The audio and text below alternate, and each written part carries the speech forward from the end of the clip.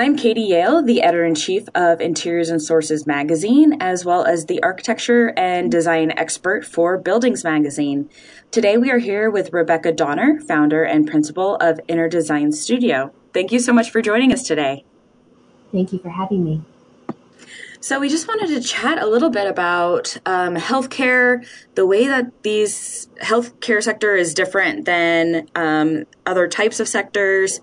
So will you just start off a little bit by explaining what you do, how you started Inner Design, and really what your focus is? Inner Design Studio, I started back in 1993. It wasn't this big grand plan. It just was an opportunity that I had. I was 27 years old and I didn't have a ton of experience, but what experience I did have was all healthcare. And so when a client had found out that I was out looking, they had approached me about letting me know what design firm you end up going with. We'd like to follow you. So with that, I thought, well, gosh, I'll just put up my own store and let them follow me. And that's what I did. And what healthcare is known for, especially in the Nashville market, is that you don't ever make anybody mad because someone's always buying another healthcare company or someone's always changing. And that's exactly what happened. Surgical Care Affiliates, and then they were bought out by HealthSouth. So the type of design that we do is all healthcare, and that encompasses just about everything you can think of: hospitals, acute care, children's care, behavioral. Behavioral is very popular right now. And then we also do outpatient surgery centers, imaging centers. Right now we're doing a lot of freestanding emergency departments that are basically an outpatient clinic with all of the things that you would need in an emergency room. Let's see what else you had asked, what we do. So in that, we select all of the interiors, do the construction documents. We write all of the furniture, the artwork, the window treatments, drapery specs, and the interior signage. Some clients have us purchase, so we do everything and make it a turnkey situation where they basically show up and move in. And then some clients, we don't do the purchasing. We work with who they want us to work with. So scoop to nuts, depending on what you want to buy. And we're all over. We've done work in 43 of the 50 states. Oh, wow. Yeah. And so just to start out so that people are aware, especially for newer designers who potentially are trying to figure out what they want to be doing, what is the difference between designing for healthcare and designing for other sectors? So it's a great question because, unfortunately, I think healthcare in a school environment gets kind of the, oh gosh, not healthcare. There's no creativity in that. And that's actually not the case. I find it to be very challenging work. It's very complex.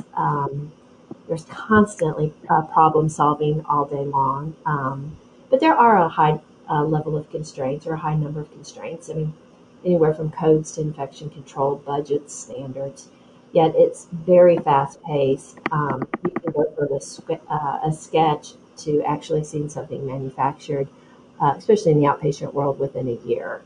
But it is so rewarding, and I think that the designers need to understand that there is creativity. Yes, there's constraints, but there is a lot of creativity. Healthcare is different in that we do have our own set of guidelines and our own codes.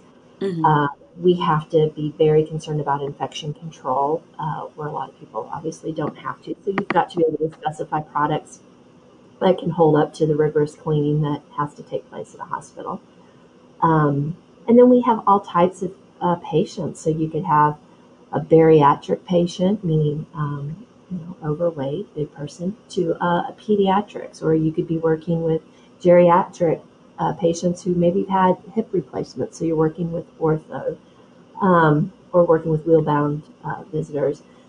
And we have to make everything safe. So safe to walk on, safe to touch, and then we also need to make them feel comfortable. So there's so many challenges, but it's wonderful work, very creative, and I would anytime I go and I speak to the schools, I let them know that it's just not a formula that you do and then implement a drawing. There's a lot more work to it. Well, when it comes to codes, how do you keep up with all of the codes that come across your desk? I know that even just as a design editor, the amount of codes that are changing and that we have to keep up with can be overwhelming. How does that process look for you? So you're right. It's a moving target. And so Mm-hmm. what's nice is that when we kick off a meeting, an architect tells us what code we're going to follow. So Mm-hmm. if you're in a certain state, they obviously at the state level adopt certain years of a code. So they could kick it off and say this is going to be, a 2014 IBC, the International Building Code. And then along with that, we're going to follow the different AIA facility guidelines. So we usually start with that, and then what is where, or I should say, the place that we normally get a little bit is the local code. And sometimes these areas of the country, the code enforcer is, he's a big guy, Mm-hmm.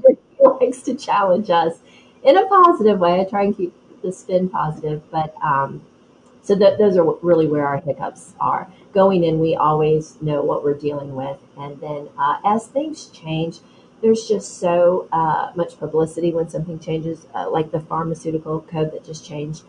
Um, there was a lot a year prior to that, so now we all know. So with the internet, it's a lot easier than it used to be. But I would say that our architects mostly are the ones that kick it off with what we're going to follow. Mm-hmm. Great. And when it comes to designing for different environments and different types of people, particularly healthcare environments in which there is a lot of anxiety, it seems, with people entering um, any kind of healthcare facility, what are the things that you pay attention to psychologically? Oh, and that's a really good question. So there's a lot of now we call it evidence-based design, where we're finding out what are the triggers and the things that help a patient or even a visitor feel more comfortable. And we work with the hospitals and the corporations now with a more patient focus versus a 20 years ago where we worked on what the C-suite budget was or what the corporation budget was. Mm-hmm. And with that, we also are looking at their HCAP scores. So this is a long way to answer this question, but that's the survey. So usually if we're going in for a renovation, we find out what are they fighting and what are the patients saying on those satisfaction surveys. And then we kind of back into how we're going to resolve it. But with that, we are looking at natural lighting. We are looking at ambient noises. We are trying to keep it not loud. We are looking at giving the patients more control. So if they're in their room, they can control the lighting, they can control the temperature.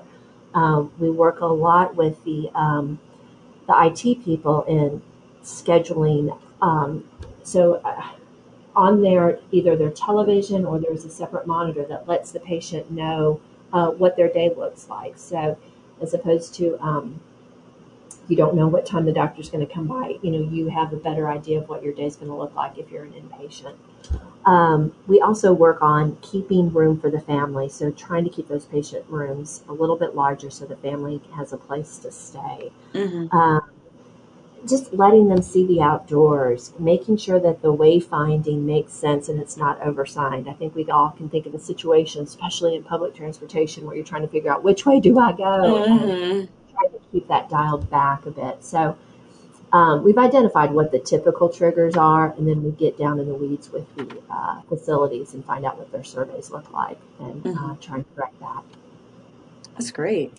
Are you finding that there is more overlap in healthcare between the different types of healthcare that exists? I guess one of the things that I'm thinking about is just on a personal note, when I was just about to turn 4, my 2-year-old, 3-year-old sister, 2-year-old, ended up in the hospital, and it turned out that the only place that had room was an adult hospital, and they Oh, actually weren't prepared for a child.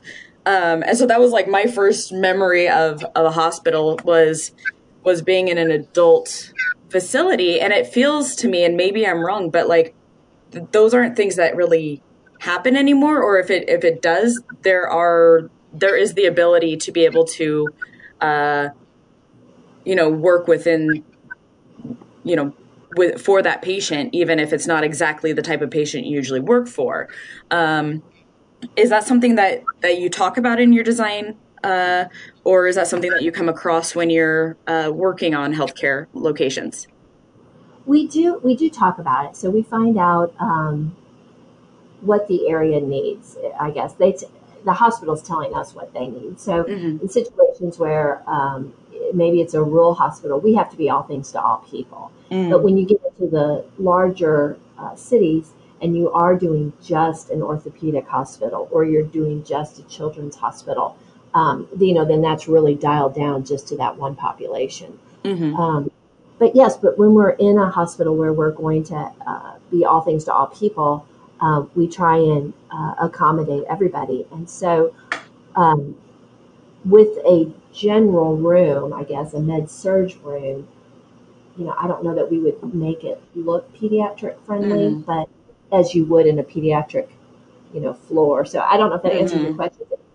It's so specific anymore that gosh, that's a hard question to answer. And Yeah. it's got my head spinning because I think, gosh, I wonder if that is a common problem. Yeah.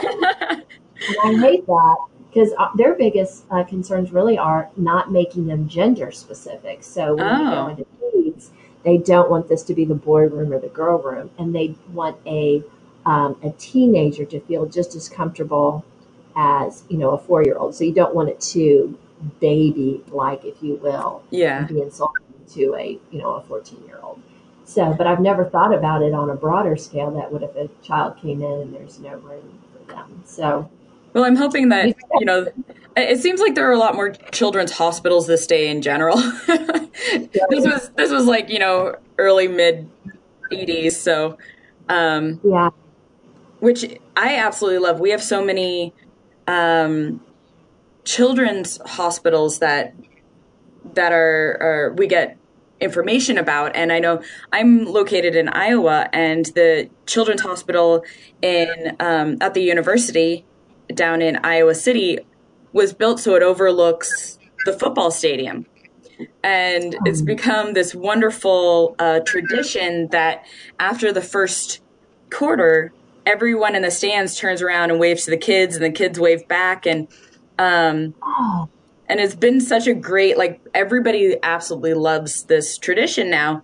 um and looking at the psychological effects of artwork and light and bringing outside in, what are you finding as far as the psychological effects on patients when they do have either interaction with the outside world or natural light or more artwork? yeah. So that is so popular, and people are so much more aware of this. It's been such a hard sell, probably 5 or 6 years ago, and now it finally has caught on. And we call it biophilia, Hmm. meaning you're identifying to the outside. And yes, it's challenging when you're in a big city. Not every window can look over, a nice field of grass. Yeah. Um, but yes, it's very important. And so what we do when we're in a big city is we would, change up the artwork, and we would add things that are images of outdoor or more murals or larger things that help them identify with that. But natural light is huge. Making sure it's the right artwork, the psychology behind the artwork. We often speak about how smart, and you have to think ahead of the situation. So one of my favorite examples is when you think about labor and delivery and you automatically go to mother and child. Well, not every mother leaves with a child. So Hmm. it's very important not to show mother and child. So we'll Hmm. show um, children's feet hanging, from something, or, children's shoes, or something that doesn't show a mom and a baby. And same way when we're with, the elderly population, you certainly don't want a boat sitting out in the water by itself. You just Hmm. have to think about what they're thinking about in the stage of life that they're at. So there's a lot of psychology and where you're going to hang the art. If you're in senior living or you're in an area where everybody would be wheelchair bound, Yeah. pardon me, he would lower the artwork. He certainly Oh. wouldn't hang it as you would if you were standing. So it's just trying to accommodate the audience, I guess, and to think it through and to make it safe and comfortable. But yes, outdoors is huge, and they're finally getting so much feedback from that, and it's very popular. Hmm. Well, that makes me think of, because I had never thought about that fact of, not every mother leaves with a child, and how does the artwork, you know,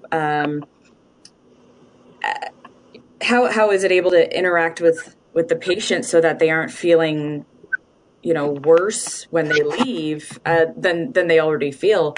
Um, are there other examples that you have of the way that the healthcare design of the space can help um, lessen the grief or the frustrations or the pain that a patient is going through?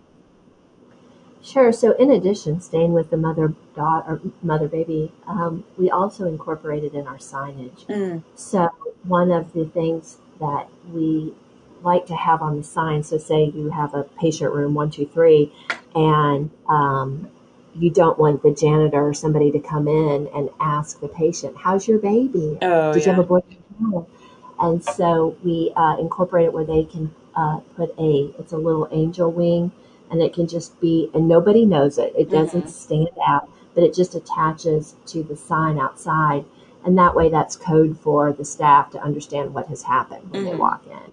And it just keeps, the language more popular Hmm. or more upbeat.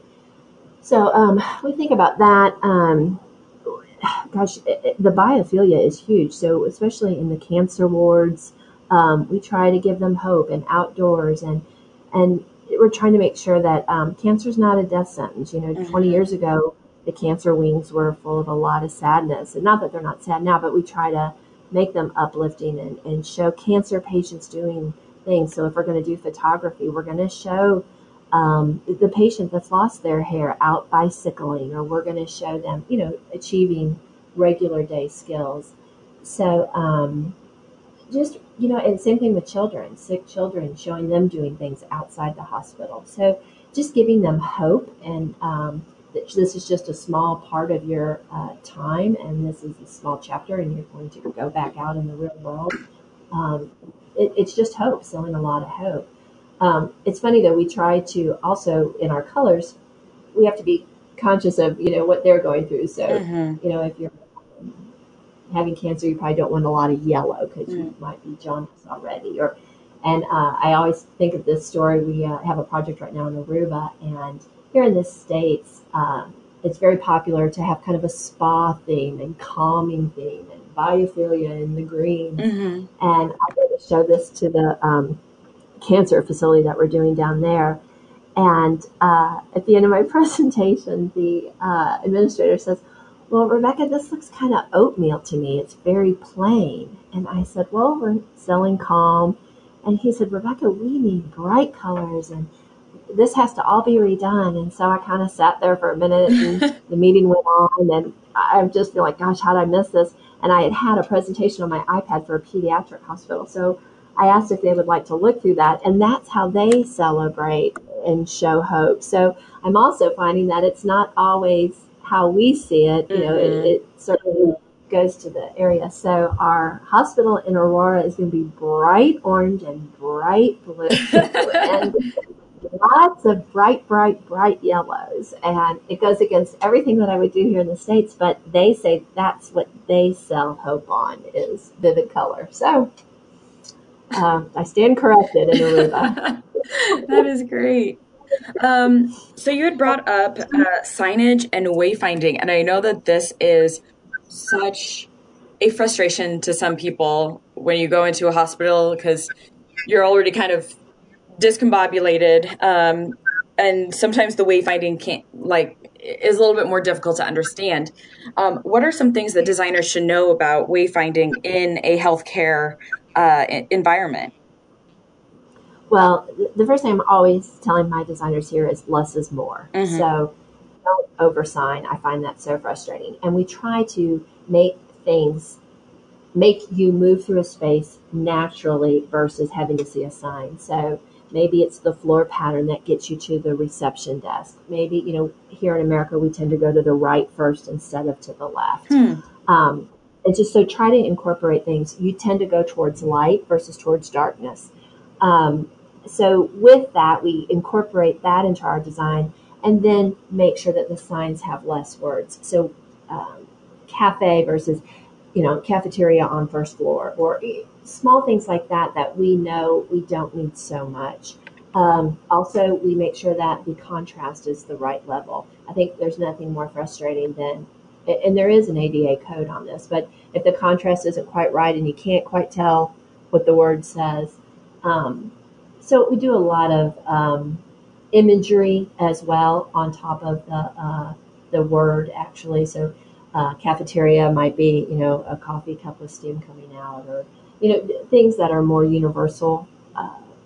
It it helps, and English isn't always everyone's first language. Mm-hmm. So when we get into areas where we have to do a lot of Spanish and English signage, that gets very complicated. Mm-hmm. So images come in handy there. So yeah, less is more, I think, is the best answer. Mm-hmm. Great.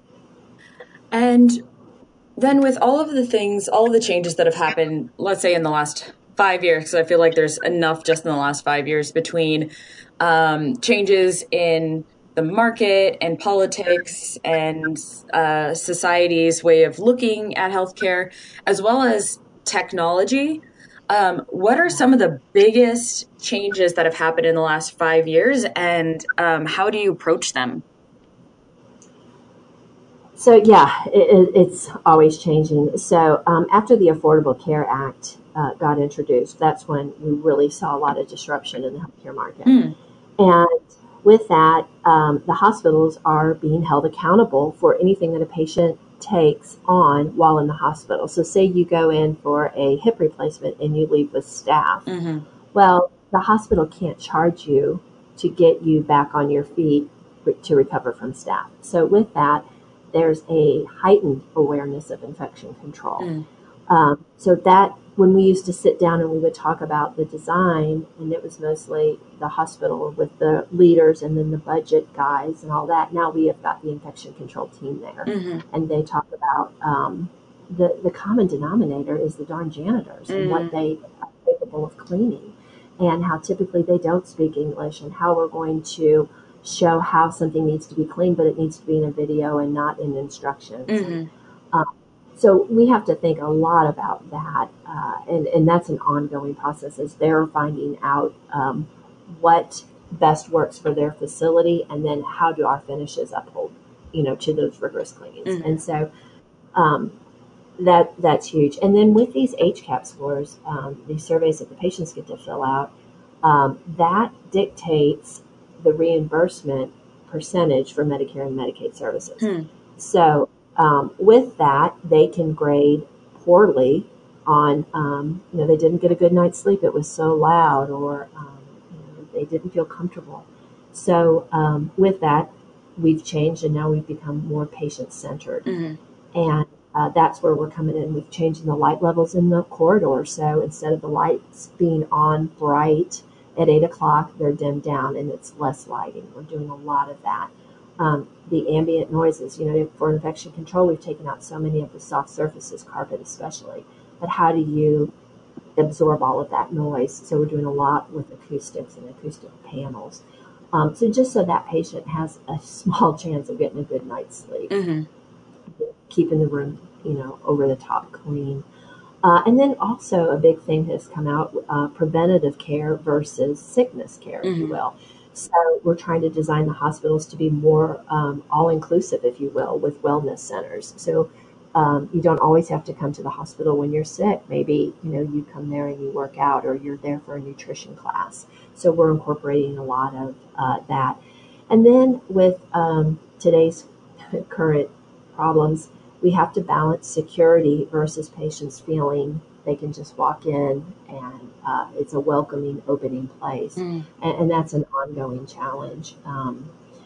We got a touch of that in an area where they had a lot of gang violence in the ER. So someone gets shot and they've come to the hospital. Well, then the other gang's there for retaliation. Mm-hmm. So just trying to incorporate all of that security is, it's just ongoing. So in ER is a lot easier because we can confine that. But, being able to walk into a lobby, it's sad, but it's stuff that we have to think about. Mm-hmm. And probably one of the biggest technological advances that I've seen, I recently got to visit the Mercy Virtual Care Center. It's in St. Louis, and they have got a whole building. And when I say building, I think it's 3 stories or 4 stories. And they hire retired nurses and physicians, or you could be one that got hurt on the job and you're recovering, and they monitor patients. And so what this allows is a rural patient could come to the city for surgery, and that's very stressful typically to come into St. Louis. Mm-hmm. And then when they go back 2 hours away, they can do what they call this, I guess it's like virtual healthcare, if you will. And they can go to a clinic, and they leave the hospital with certain monitors on them. And so the physicians can watch how they've been recovering. Say they had some heart work done, and they've got more information with that monitor being on them. Then they can go to their clinic locally, and then they can do a telehealth session, and then the doctor can talk to them that way and tell them all that's going on, and that patient doesn't have to drive all the way into St. Louis. Mm. They also were showing me that the patients, when they are brought into a big hospital like Mercy Hospital in St. Louis, they put them on a monitor, and someone is constantly watching that. And they were telling me that, I can't remember the specifics, but say a patient's heart rate goes up 3 times and then the fever comes. They know that person, and that's an example, Mm-hmm. That person's going to have a stroke in the next 24 hours. They've got so much information. And so all of these patients are being monitored while they're there in the bed by somebody off site. And it's just helping them give better care before something bad happens, if you will, and when they're there for something else. So that just blew my mind. And then I thought it was so great to see all of these people employed that maybe they couldn't work on a floor. Maybe they've got knee problems or, a hip problem, and they're able to sit there and, and they're looking at so many screens. But I was just so impressed with it. And they were saying that this is what healthcare, how it will be delivered. And it's really catching on. And they were saying they had a very hard time getting any of the insurance companies to partner with them. And they've become, I believe, to understand that they said that they are self-insured. So they're taking in their patients and offering insurance there. And then it's in their best interest as a hospital and a healthcare system to make sure that those people are doing well. Oh, wow. So it was amazing. We toured it for 2 hours, and I just thought, oh my gosh, now what do I do? Mm-hmm. It was so overwhelming. But I think that's what's coming. Huh. That's fascinating. Well, and especially when you look at how many rural hospitals have had to close due to the politics and the economics. And if this is an opportunity to deliver healthcare to people that just don't have access, I think it's fantastic. Well, and then one final question here is a little bit earlier you talked about the spa setting in healthcare.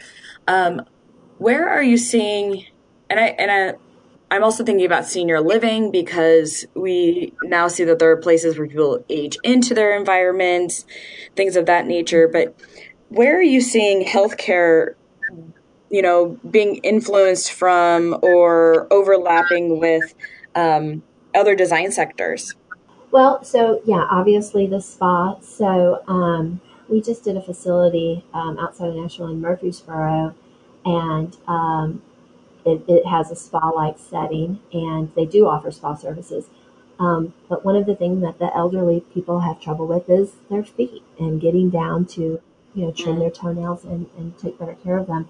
And so we did that where the elderly can come in and, it's podiatry care, but it's set up, as a spa. And then while they're there, they can buy skin products or they can get other facials or massages. But it was interesting to see that overlap. And then they also offer a weight loss or nutrition out of that same clinic. But gosh, when you walk in, they've got it down to the music, the right music and the right smells, if Hmm. you will. So I think that's great. And then same thing with the senior living. We had a personal experience with my husband's dad, and same thing. You know, nobody wanted to trim Mark's dad's nails, Yeah. and so, Yeah. but they offered that. They're inside the facilities. We always think about the beauty shop for the ladies, but they also need those things. And so he would go down and get a pedicure. And of course, his first time, he was very combative, and this is ridiculous. But then Yeah. once he got his feet soaked and he felt so good, he was so Yeah. so.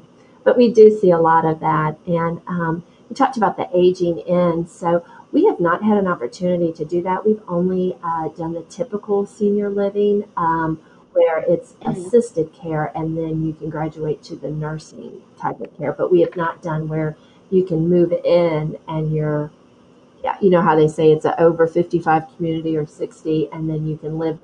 We've got one Mhm. down the road here in Brentwood, but I've not had the opportunity to design one of those. But I think it's fascinating. I think um, I would love to talk to the patient or even the patient's family on how they got their loved one into that, because that's such a personally, I'm struggling that with my parents. How do you get them to start thinking that way when they want to stay in their home?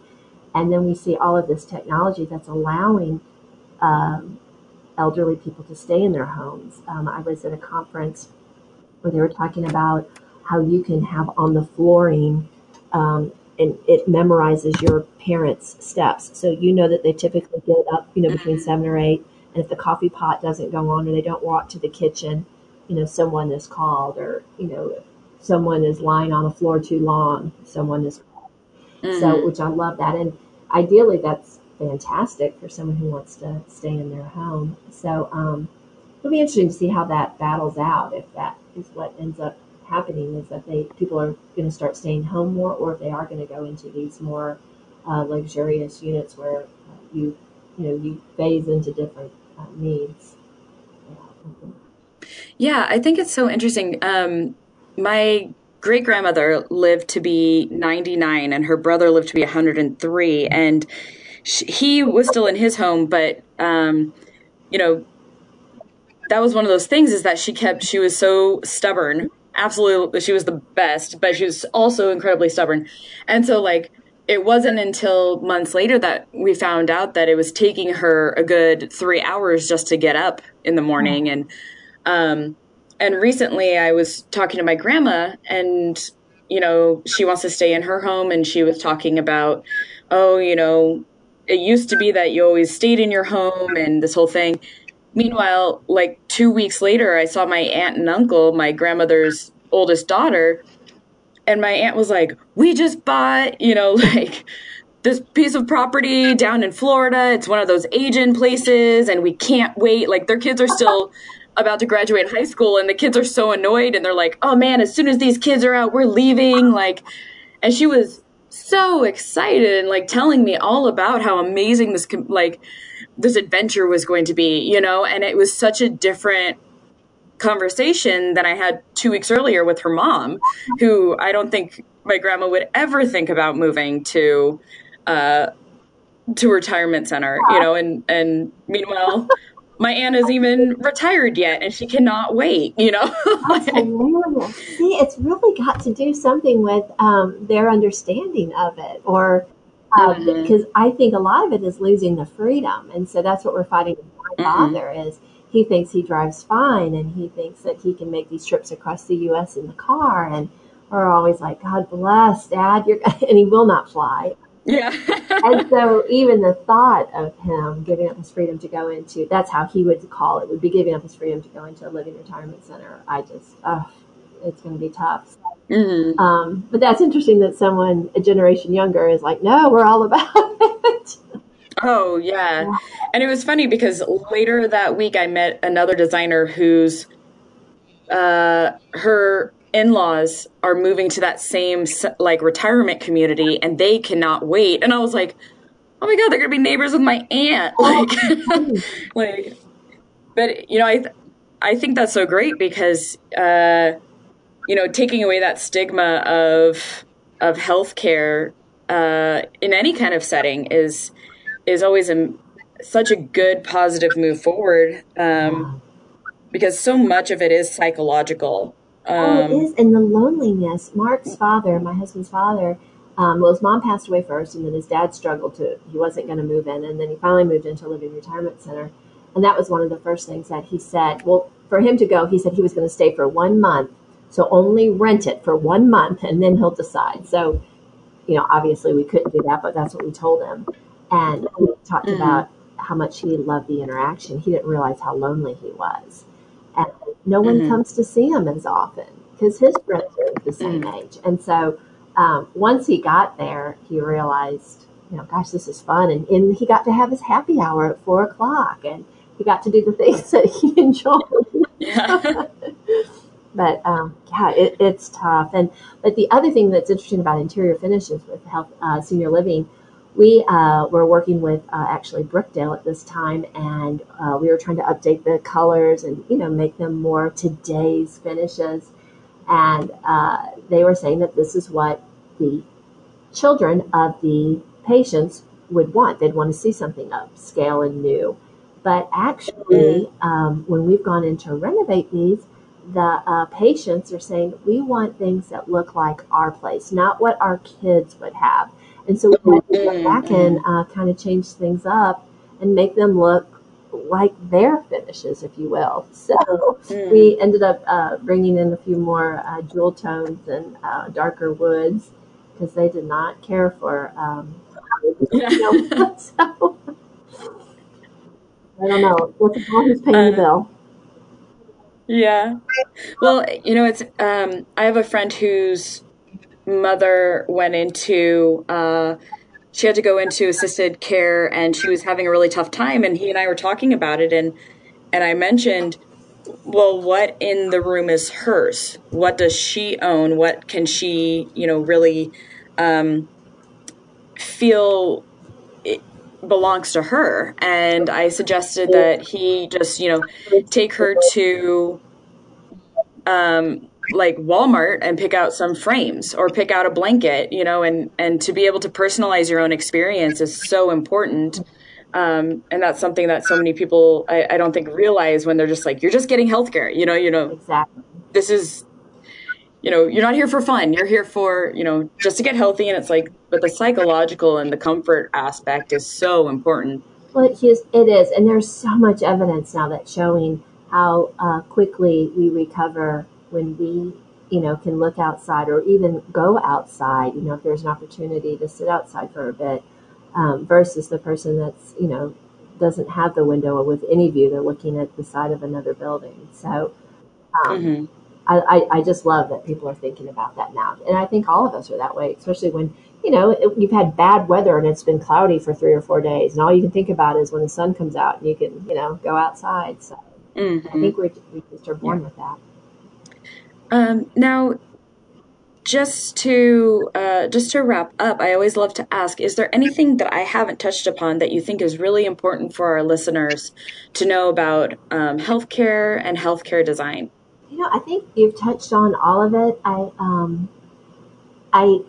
I get on my soapbox, and the gals at Bradford are probably rolling their eyes, but I've been so frustrated with HGTV, and this is my big soapbox lately. And I think that it is making everyone an expert, if you will, and we lack Hmm. appreciation for what we do and the schooling that we've had. And I just, it really bothers me. And so I can't tell Hmm. you how many times I'm in a meeting and someone says, well, on HDTV, they did it like this. Could we do it like that?